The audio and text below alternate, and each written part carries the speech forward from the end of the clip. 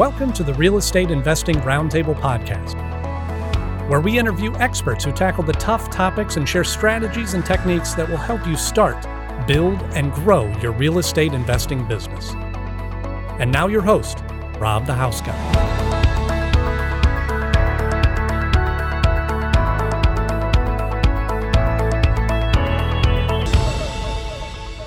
I'm Rob the House Guy, and I'm really excited about this new platform we have going here. This is going to be a raw, unfiltered interview platform with real estate investors that are actually doing the business right now. And I'm really excited because this is something that when I got started over 20 years ago did not exist. And I had to fumble my way through a lot of things. And this is hopefully going to help take you to the next level just by watching all of our trials and triumphs that we've all had to go through. So today, I have a couple rehabbers here, and these guys are fantastic. They are actually a couple in real life and business partners in the business as well. And we have Adam McPherson, which is very Scottish from what I am told here, and Jenna Hoover. Welcome, guys. Thanks for having us. Thanks. All right, so I'm sure some of you may know these folks. They have had a little bout with like a reality show and they were on TV flipping houses, but that's really not what they're all about. They do this in real life as well. Tell us a little bit about yourselves. So we do this full time. So my background wasn't actually in real estate. I was in the medical field for about 7 years, then got into real estate, was always what I wanted to do, and did this for about 6 years. I met Adam, how long ago? 4 or 5 years ago? 5 years ago. 6 years ago. And so I was doing this full-time by myself as a sole proprietor in Pennsylvania. Adam was based out of Kansas, and then he moved to Pennsylvania, so we started doing this. And we started out just mainly focusing on rehabbing and then got into the rental market. Awesome. Well, today's show, we're going to be talking all about leads and lead management because it doesn't matter what you're doing with the house once you get it. You have to be able to get the house. So what do you guys do in your main business here to bring the leads in to find these deals? Are you doing on-market stuff? We do different type of marketing. We do some direct mail. We do bandit signs. We get a lot of our leads based on referrals. And then, since you're an agent, you're able to, find different leads that are... Yeah, so searching on market stuff is definitely an option. In our market, it's very easy to go out and pick through things and see things that need work. That's more of a rehabber style property. But, I mean, like she said, there are lots of things, lots of different avenues that we use to get properties. So based on percentage, how many would you say come off the MLS versus referrals and just pocket deals? Probably, I'd say 1 in 10. Referrals is 1 in 10 off the MLS. Referrals is like our big market. Jenna's built such a presence in our market that people just come right to us because they know nobody else is going to buy it. It needs a lot of work. They go to her and message. A lot of it's through social media and just knowing people in the community. Awesome. Let's dive a little deeper into that. When everybody comes right to you, how long in the business total? I've been doing this for 6 years. So 6 years, and you have that big of presence in your market already. Yeah. All right. What would you say is the primary way people know you? Are you spending a lot of money on branding, saying who you are, or is it mainly social media? I always, because I'd mentored a lot of different students across the country in real estate. And so I always tell them, you want people to think about you first and foremost when it comes to a product or anything that you're selling or anything you're buying, things like that. And so I spent a lot of time in the beginning creating a brand. There's a difference between marketing and branding. It's kind of like, if you look at, we'll just say Coca-Cola. We look at Coca-Cola, that red and white font, that cursive font, and you can write your first and last name in that same font, and everybody's going to know that's Coca-Cola. And that's how I tried to present my business whenever I first got into real estate, creating certain colors, certain fonts, certain type of, caricatures so that people think about me, they notice it, and they recognize it. And so I went out, I put signs, I did different things online, different things on social media, my website. I would go to different career fairs. I would go to different, different festivals that they would have. And I would just always introduce myself to people. But the thing was, there was nobody in my area that was doing what I was doing. And so it just became, who is this person flipping houses? Everybody wants to know more about it. Everybody wants to hear stories. And so it just became a reputation type of industry where do something right for somebody. It's kind of like karma marketing is what I call it. You do something right, somebody contacts you again and refers their friend or family. Right, you just can't give good away. I always found, Rob the house guy is not an accident. That's the reason I branded myself as that. So my question to you is, are you branding yourself as a corporation or a company, or using your personal name for branding? Well, it started out, my business was actually Revamp Realty, and that's what I had initially created it as. Some of my mentors had said, when you put your signs up there, just put Jenna Buys Houses. So I started doing that, and everybody started associating me with Jenna Buys Houses. So then I went out, I got the website, and then I said, well, I should probably get the entity, because I was having people actually take that phrase and go and buy signs with that on it with their phone number. So I was having people kind of steal the idea of Jenna Buys Houses. And so then I wanted to create a little a logo of some sort for Jenna Buys Houses, and I thought, well, for a business card, like, what do I do? Do I get a picture? How do I pose for this picture? And I thought, it would just be easier just getting a caricature made of me.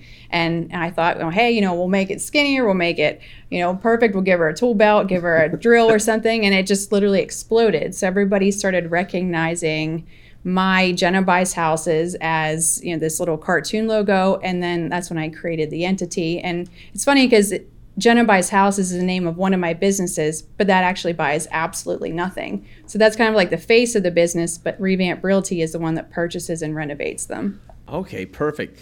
Now, with that, we have the Jenna Buys Houses, and you guys are the team here. So I'm sure a lot of folks want to know how you interact together as a couple in private life and as business partners in the business life. Because there's a lot of people that want to get started, and maybe the husband's like not sure about it, saying, I don't want to do this, or the wife's not sure about it. And you guys seem to pull off very well. How are you with Jenna Buys Houses? Well, we work as a team. And in our business, everybody that we work with is a team. So that's something that I pride myself on, is I don't need to be the one that I'm in the front, I'm the man, I'm the big macho guy, I need to be this or that or the other. And to me, that doesn't matter. So long as it gets us to the end result, we're improving, we're growing, we're doing good things for people. For me, that's how the business should go. It doesn't matter who's the face or who's not the face. No, that's cool. You're a very confident, secure guy. That's awesome. Yeah. So you're a real estate agent. Jenna, are you also a real estate agent? No. But yet you called your company Realty. That's awesome. Okay. So the benefits of being an agent, what is a benefit for you to be an agent in this business? As far as, great things that happen for us as far as leads go is I can show people houses. If a house isn't for them, it's something that I can get into other houses, show them other places around town. It also works out so that if we're going to buy a property, we don't have to wait around, text an agent, see if they can show up on time, be there. We're just able to go into a place, look at it, and proceed from there. I can make any offer I want. I'm not wow. Well, I can't speak. Well, let me interrupt you while you're there. Talking about leads, one of the great things about us, if we're doing a lot of marketing, getting a lot of leads, Adam would be able to refer those leads to other agents. And now, since he's licensed, we're able to get that referral fee.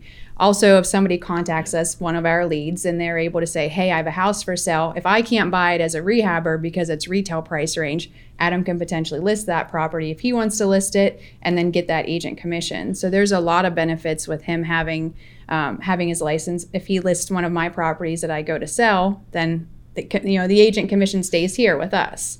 So this really leads me into my next question. It sounds like through your marketing and through you being an agent, you guys have a lot of leads. You get a lot of calls. And clearly, every call that comes in is not a home run winner that's going to be, hey, buy my house at 20 cents on the dollar. How do you handle all of these leads? What we have to do is we have to figure out how do we want to monetize them. We may have somebody that's retail price range where, I can say, unfortunately, I can't purchase that, but I want to give somebody a solution. It's either I can buy it, I can refer it to somebody else, or I can help get it represented potentially with an agent. So I can refer it to Adam and he can list that property, or he can refer it to another agent if it's kind of outside of his territory that he really wants to go to. Just because he's an agent doesn't mean he works as like a full-time, that's my main focus type of position. It's just a benefit. It's not necessarily something that he focuses on all day, every day. So we have to figure out, all right, can we buy this one? Can we flip it? Can we rehab it? Is it a good rental? Figuring out what your exit strategy first is going to be the main thing, and then we kind of build things around there. And I've only been an agent for a year, so before I was a real estate agent, we built great relationships with other agents in our market, so that way we still did the referral stuff. We still pointed any kind of lead, or we used our CRM to say, here's this person they just called in, this doesn't work for us, so we're going to send it over to so-and-so. Well, let's bring it back all the way to the beginning here. Let's even go down to a more raw form of this. When your marketing goes out there, are you using different telephone numbers on different forms of marketing to track where your leads are coming from? Yeah, so we'll use a Google Voice number, or we have a couple different numbers. We have our business numbers, so we'll figure out what campaign are we doing, how do we want to target it. We've also done different campaigns in multiple states. So if we're going to be doing a campaign in Kansas or Tennessee, we're going to use a specific number for those areas, because I want my number to make them feel comfortable. Right. It looks local. It looks like it's somebody that's not from Pennsylvania coming and trying to buy my house. So we'll kind of tailor it to the region that we're at or what campaign we're doing. Gotcha. So now the calls are coming in. I mean, they're coming from multiple different sources. They're coming from Google Voice or different numbers and different platforms. Are they coming to one person? Are you answering? Do you have a virtual assistant? How are you handling this? So what we do is we can answer them, or we also have our virtual assistant that's going to answer the calls. And so what she does, she answers the calls, she plugs it into our RealFlow account so that we can document all of our leads, we can capture them all, and then she's going to ask them the specific questions about their property, all the things that I would typically ask or Adam would typically ask, but the highest and best use of our time is not going to be answering calls all day. And then she's going to scrub it down and kind of put notes on there, tag us on our RealFlow account, letting us know, here's who I talked to. This one is probably one of your higher priority type of leads. Well, that is the great thing about modern technology. I mean, when I got started back in the mid-'90s, we literally had a roll paper fax machine, no internet, no emails. I mean, we paid by the minute on our telephones. And now using like RealFlow and different CRMs, it's all web-based. So if they're putting information in halfway around the globe, it's popping in real time right here on your screen, so you can see what to prioritize or what you can't. So from what I hear, you guys had this set up as like a real business that you're the surgeons. So basically the whole OR is all prepped, everything's ready, and you're walking in now and you're ready to do business. Yeah, and talking about leads, a big problem with people is that they'll go out, new investors, they'll put signs up, they'll send letters out. The phone starts ringing, they start answering some of the calls, but then a couple weeks into it, they're so busy with all these other things, they can't get to the calls. And so that's where you lose a lot of your opportunities, a lot of your business, a lot of your follow-up, is that you don't have somebody that's in place to be able to kind of, tag team, you hand it off to that person. And Adam is really savvy when it came to figuring out who do we hire, how do we figure out the right person, the right fit for us. And so, he was really knowledgeable and kind of took that step and made it happen for us. And the big thing for us was we figured it out to start with. We did it ourselves, and then we were able to transition that over to a VA. So for us, to bring somebody on to take the time to do the things that weren't the highest and best use of our time, that's where we transitioned. It wasn't always that way. We started out doing the hard, dirty work, figured it out, implemented a system, and then moved on from there. See, I couldn't agree more, because I know you guys probably have the same thing I have. Because we buy a lot of properties in a market, you just get inundated with all the postcards and all the letters and everything all the time they're coming to you. And then I'll take the time to call these people back. I would say 90% of them I can't get a hold of. They won't call me back. Numbers are disconnected. And if they had some forward thinking to have a VA or someone that was designated, then it might be a little bit different. They could actually have taken my call, maybe bought a house from me. Yeah, and it's fun to kind of play that role, because I have a piece of property that I own free and clear, and I've gotten different postcards from other investors. And so I'll kind of pretend like I'm the person that wants to sell my free and clear piece of property, and I call them and they don't respond to me. I'll call them again. I leave them messages, and I'll say all the right things like, I don't even know what it's worth. I just want to get rid of it. And they still don't even call me back. So if you have 5 different investors in an area and at least 4 of them are doing that way, it's really like shooting fish in a barrel. As long as you're able to answer your phone call, you're going to get that deal. Exactly. Now, this is going to bring me up to my next point. I find, and I'm sure you do as well, that one phone call is not enough. There's got to be a follow-up sequence. I mean, just because you called me and I called you back, that's just the beginning of the relationship for trying to buy this house and building. What do you do for your follow-ups, and how many times are you touching the average seller to try to put a deal together? Well, before you answer this, before Adam moved up here, my follow-up was like a sticky note and, a piece of paper and, a back of a business card. And kind of what you had asked earlier about like, how do we work together? How do we mesh? How is he okay to not be the forefront? Where I stop in business, that's where he starts. And then the other way around. Like what he loves, I hate, and what I hate, he loves. That's how it works with us. So I'm disorganized. I hate Excel. I hate tracking anything. And Adam is just fabulous when it comes to that type of stuff. So, you can kind of talk a little bit about how the fortune is definitely in the follow-up. I mean, if you could go in and just buy somebody's rehab house on the first time you go in there, more power to you. But making a relationship with these people, prioritizing it, you got to weed out the people that are just there to want to talk to you and really aren't about taking action, or to a point where they want to move on a property. So you got to put it somewhere that you can keep track of it, that it doesn't get lost in your stack of papers on your desk, or because a lot of times, like, we've gotten to a point where we had an on-market property. I believe it was on market, and we went out to see it. First time we saw it, the guy was going to meet us down there. He was from 4 hours away. He said, yeah, just go ahead and take a look inside. This is a hoarder house, hole in the roof. Like, we're looking at this thing like, oh my, and it's in a great neighborhood.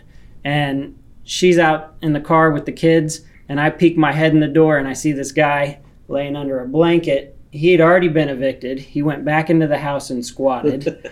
So we call the owners and we're like, hey, I think the guy's still in there. They're like, no way. And so we're like, well, I'm just going to leave because I don't know what he's doing in there. He's obviously not supposed to be there. So Jenna follows back up. We end up getting an appointment with the guys. They come out. We're looking at it. We make an offer.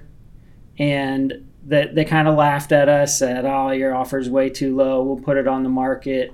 We'll get way more than that. Yeah, so my offer was like $44,000 on it. He's like, no. They put it on the market for like what? Wasn't it like? It was like close to 90, I think. Yeah, 98 or 90 couple thousand.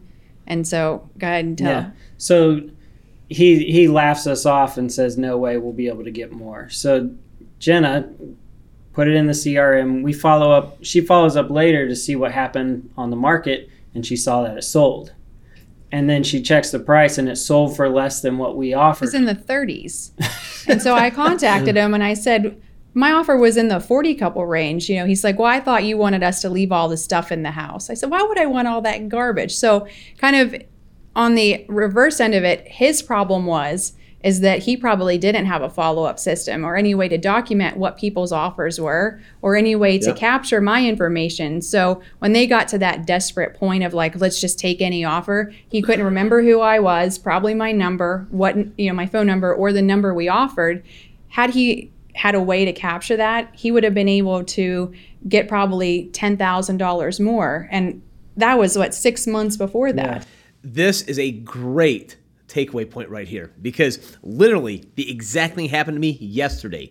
I had a house offered to me that I was negotiating with the person before, and I had offered them $45,000. They were stuck at $52,000, and I had another guy bring it back and offer to me at $58,000, and I laughed. I said, well, how much did you pay for these? Well, I got it for $40,000. I'm like, she turned down my $45,000. I'm like, but you're right. You have to almost do their job for them. So how can you create a follow-up system for them to follow up with you? I think that's where you need to be touching them more frequently, saying, hey, remember my offer? Here's my number. Remember this offer? Mail them, email them, text them, call them. And I think that we can all learn from that, because you should have had that deal and I should have had that deal, and because of a hole in our own system. And you use RealFlow as I do as well, and it does that for us if we would just work the system. Hey, this is Andy from RealFlow, and a couple of the most common things we hear from our listeners are, I want to become a real estate investor, but I don't know where to start. Or, I have a real estate investing business, but I'm having trouble scaling it. We took these to heart and decided to create the Real Estate Investing Life Cycle, a downloadable PDF which lays out the 6 foundational steps required to run a successful real estate investing business. You can download your copy today at reilifecycle.com/start. Happy investing. Let me ask you guys a question now. You're talking about doing multiple markets from Pennsylvania, and where else are you mailing to? Kansas, Missouri, Tennessee. Okay, all these different places. I'm just a Cleveland guy. I do all my Northeast. Maybe we should come to Cleveland now. I welcome you. I welcome you to Cleveland. So, big markets versus the smaller markets. What's the difference? What are you guys finding when you're walking into a town like Cleveland that is a hotbed for investors right now versus those little podunk towns out there? What's the difference? What do you find? You were kind of the inspiration of why we started picking other areas. So the large versus the small markets. In our market, we really evaluated what the top end of it was. And so we looked at, we're pretty much, if you go into a bigger market, your after repair value is going to be higher. But you're still putting in the same amount of work because the houses are still built around the same time. They take the same amount of time to finish them. So we went and started looking into bigger markets where we could get 200 plus for a house, but you're still, when you're getting your leads, you're marketing for people that are on the lower end of the spectrum as far as purchase. We don't mind doing the dirty work or hiring out the dirty work, but at the end of the day, if we can get a bigger spread because we're in a different market and we took the time to learn and evaluate what's going on there, that's not to say you can't goof up and buy in an area that's going to cause you huge issues. And you said, well, this side of the road sold for $220, and then I just bought in the 100 neighborhood and I overpaid, and now I've just got to eliminate it. So, I mean, learning your market, using different tools that are available to you is so important, and things like that. I mean, that's why we branched out to different areas. Awesome. I tell you, when doing different markets, I commend you guys for being able to handle more than one market, because I was overseas speaking on American real estate here in Cleveland. And you get a lot of the people that live out of town that think they can compete with a local that's been doing it forever. And I'm like, if you're going down I-90 heading east and you get off on Eddy Road, if you make a left, you're in Bracknell in a multi-million-dollar neighborhood. You make a right, you're in East Cleveland. But on Zillow, a mile away, you're like, look, houses are selling for $1 million, and I can buy this one for $3,000. It seems like a great deal. Yeah. And that's really, when you can master that like you guys have, that's where the money shot is. Like, you guys can really crush it in a market. Yeah. So my next question, just to stick with leads here, how are you prioritizing your leads? Because from what I've always found, I do 80% of my business with just a handful of people. And yet I have thousands of people in my systems that are leads. How do you guys prioritize and deal with that? What we're going to do is try to figure out what is our main focus at that point. So, for example, if we sit down in the beginning of the year and we say, here are our goals for the year, because we're going to sit down in the beginning and then we'll talk quarterly, monthly, weekly. We want to make sure that we're hitting our goals. So 2 years ago, our main focus was getting a bunch of rental properties because we wanted to have that consistent cash flow every single month. So our goal was to get 10 properties that year, which we ended up getting 15 properties. So we went above and beyond, which was great. But what we're going to do is the leads that are coming in, we're looking more towards those move-in ready, doesn't need a whole lot of work. We're going to have a certain dollar per door type of evaluation on it. So if that was going to be our goal that year, maybe the year before when our goal was to flip 6 houses or 8 houses, the type of leads coming in are going to be different that time versus what I'm really looking at right now. So it's based on what are we looking for our next rehab? Are we looking for maybe a wholesale? Or are we looking for something where you could list it? So we want to try to monetize any of those leads that are coming in, but we want to figure out what is our goal, what is our exit strategy. Awesome. So off of all the different marketing that you do, what is, if you had to choose one, you had to eliminate everything you're doing except for one method, and it could be bandit signs, direct mail, MLS, expired, driving for dollars, door hangers, bird dogs, your profile that you have in your neighborhood, there's referrals. What is it? What would you take over everything? That's a tough one. Ooh, yeah. I always love bandit signs because, the first round of bandit signs I put 5 up. I had 16 voicemails the next day. The first house I had purchased was from a Bandit sign. My contractors contacted me from my Bandit sign. I ended up getting my lender through my Bandit sign. So I was kind of a surreal moment in my first house, funded by my Bandit sign, rehabbed by my Bandit sign, and I sold it found somebody on Facebook and sold it in 7 hours. So, I mean, I love Bandit signs, but also I think a lot of our stuff is referral related. Okay, now that you've said all of that, I'm going to ask you the question about the Bandit signs. If you're like me, I find we make this joke here, my friends and I, you find something that works really, really well, and it's awesome, and you knock it out of the park. Well, that clearly worked pretty well. Let's try this now. And you get away from that. Are you one of those people, or right now, are you crushing it with Bandit signs and still hanging 100, 200 of them up a week? We're not hanging 100, 200. A lot of our signs are, we can put them in a property. So if we're rehabbing a house, we're going to put them in that front yard. We also buy like a 4x6 size banner that's our logo, the same phone number, the same website, the same color, the same font, all those type of things. And we put those in our properties. So those help a lot. So we still will put them. You just want to make sure that you're mindful of all the codes in your area, because when I first started, there was no codes. Now it's 5 days that your signs are allowed to be up. So we have to be a little strategic on making sure that we follow the rules, whether they're in the ground or in a telephone pole. We still put our signs up. We don't have to put them up as heavily as we used to, because a lot of times we've made such a name in our area that if somebody wants to sell their house, they don't need the sign to drive by to say, who's that girl that flips houses? They just know to find me. They'll know my name. They've seen my sign for 6 years, and they'll automatically go to us. Yeah, and we get calls on houses we haven't even started to market yet saying, hey, I know you guys are doing this house on such and such street. When's it going to be ready?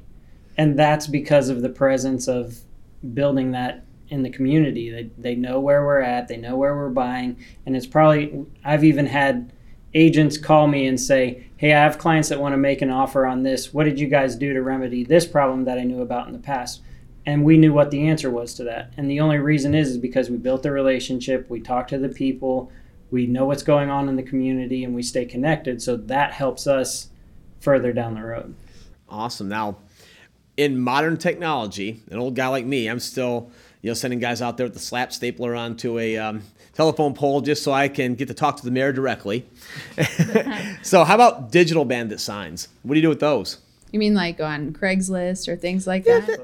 Yeah, Facebook, doing all the target marketing on Facebook and trying to get leads.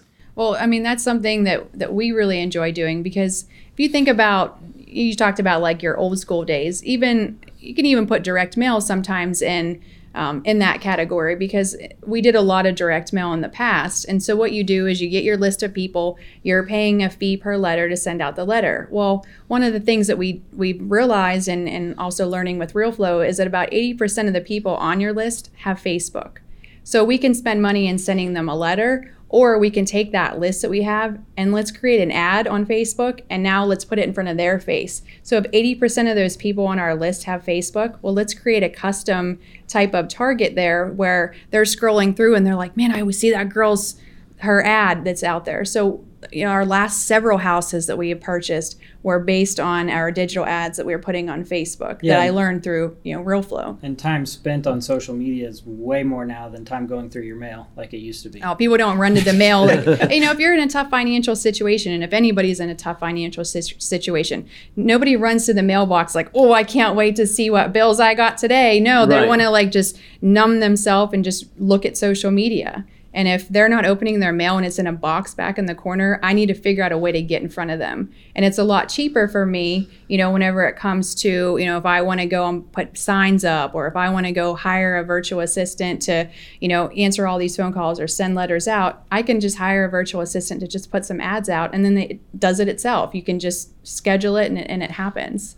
Well, for a shameless plug here, real quick, we're doing a lot of talking about RealFlow, and clearly RealFlow is the one that produces this show, but we're not making it all about RealFlow. It just happens to be a CRM that all of us use. Now, all my guests do not use RealFlow, but however, it is great, though, for everything we're talking about, for keeping track of people, following up with people, getting the digital footprint to how to put on Facebook and to follow them and everything else. So for everyone listening, that's exactly what it is. It's just a one-stop shop for all the stuff that we're talking about. And there's our shameless plug. So, well, and the thing is, people think like, oh, geez, that'd be great to do something like that on Facebook, but I don't even have any idea where to begin. I'm the type of person, when I got into this, I didn't know how to use a computer. I didn't know how to use email. I'm terrible at computers, but I have a great company that teaches me how to do it. So there's going to be an education portion of it that's going to say, here's how you do it. Now go do it. So it's not like throw you to the wolves type of thing.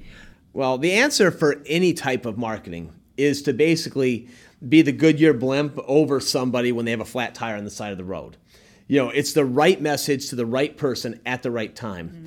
And when I got started, back when homes were just being built, I think, back in the caveman days, it cost me about $500 per deal that I got. And that's where a lot of people would come up with the $500 referral fee back in the day. Now I have found it that through direct mail and different methods, because it's such a competitive market now, and there's so many of these weekend ballroom graduates that are coming out, they might not be doing the business as much, but they're still making offers and tying things up. It's costing us anywhere between $4,500 and $7,000 per deal in marketing to get that same deal done. Do you find the same thing, or are you still getting your deals for an average of $500 and I'm just not a great marketer? I was just going to say, do you want me to come out and come out and hang my signs here? Well, it could also be the difference between your prior question, big markets compared to small markets. So your market could be inflated with investors who are going to say, yeah, I'll give you $7,000 more for your house than what you were going to offer, and inflates your purchase price. But I think Jenna had some to add to it. No, I was just going to say, I mean, I don't think that if we look at how much we're spending, I don't think it's quite that much. A lot of it, like I said, is reputation based. A lot of it is, I may have to have it in front of that person one time and they've already heard of me and it was at the right place at the right time. It's also based on, we don't have a whole lot of investor competition where we are. We invest in some of the poorest counties in Pennsylvania, so we have a lot of distressed houses, a lot of motivated sellers, and not a lot of competition. So because of that, it's the perfect storm for us to pretty much have any house that we want. It's just making sure it's the right house. Exactly. That makes complete sense. And I know that when I take in the referral part of my business versus the paid marketing part, that definitely tips the scales to lower my acquisition cost per deal. But if I'm going based off of just paid marketing, that's when the prices do jump up. Well, and it's definitely easier to take a referral on an estate than it is to mail a letter to an estate. Oh, absolutely. Well, people deal with people that they know, like, and trust. Right. That's it. Simply put, even if you had the best marketing in the world sent out to someone, or I did, if their neighbor said, oh, my friend buys houses, they're most likely going to get that deal over one of us. Mm-hmm. So, okay, in wrapping this up, the final question is, how has real estate and this business changed your life and given you and your family more freedom? I mean, not to backtrack a lot, but whenever I first got started in real estate, I was just graduating college, carrying all my debt, not sure what I wanted to do. And I was just kind of like I didn't understand improving yourself and improving your life as a person and as a whole. Doing tough things through real estate has made me a better person. It's gotten me to push through areas of my life that I never thought I'd have to deal with. And looking now at my kids, I have a way to leave a legacy to them. I have a way to give back to my family, give back to my community. And when I go to work every day, I feel like I have more of a purpose than I originally did. I thought I was going to sit behind a desk and do paperwork and now I'm helping people. I'm able to provide freedom for our family. I'm able to work every day and be happy. I'm not saying it doesn't get stressful, because this industry can stress you, but it grows you more than we don't grow if we don't stress. And I truly believe it's the way that we've managed to adapt to the stresses that we've been put under that makes us even better every day. Awesome. Well, I think that if I wouldn't have got into real estate, would have never met Adam, would have never, when I look at my kids, I wouldn't have Asen. And I feel like it's just given us an opportunity to have the financial freedom to where I'm the one that's writing the story now. It's not somebody else that's going to tell me how I'm going to live my life or who I'm going to work for. I'm in control. Gosh, Jenna and Adam, thank you guys so much for being on. It was so insightful. And if there's any takeaways that we can have today, I think one, that real estate has given life to your children. They just would not be here without real estate. So for anyone thinking about getting real estate, you could be stopping life and progression if you don't get into the business, and you might not meet your soulmate. Right, yeah. Now, there were lots of good takeaways with both of you. It was amazing to hear about how you're running different markets, how you're using CRM and just organization beyond just our Post-it note type stuff, that our types of personalities and listening to somebody that's a little more organized can get us into a digital format will work. So, hey, thanks guys for being on. We're going to have you back again. There was just so much stuff to cover. There's no way we could have handled it all in this one episode. You guys who want to catch the next episode coming up, it is going to be about legal wholesaling. We have a couple rock star attorneys that are going to be on here. And I know you've been hearing a lot of things that wholesaling is illegal, you can't do it. Well, these guys are here to set the record straight and tell you how to do it and keep yourself out of trouble. I'm Rob the House Guy, and this has been Real Estate Investing Roundtable. And remember, nothing works unless you do. This episode is brought to you by RealFlow, the smart way to invest in real estate. All the tools you need to automate lead generation and marketing. If you enjoyed this podcast, please be sure to leave us a review and subscribe.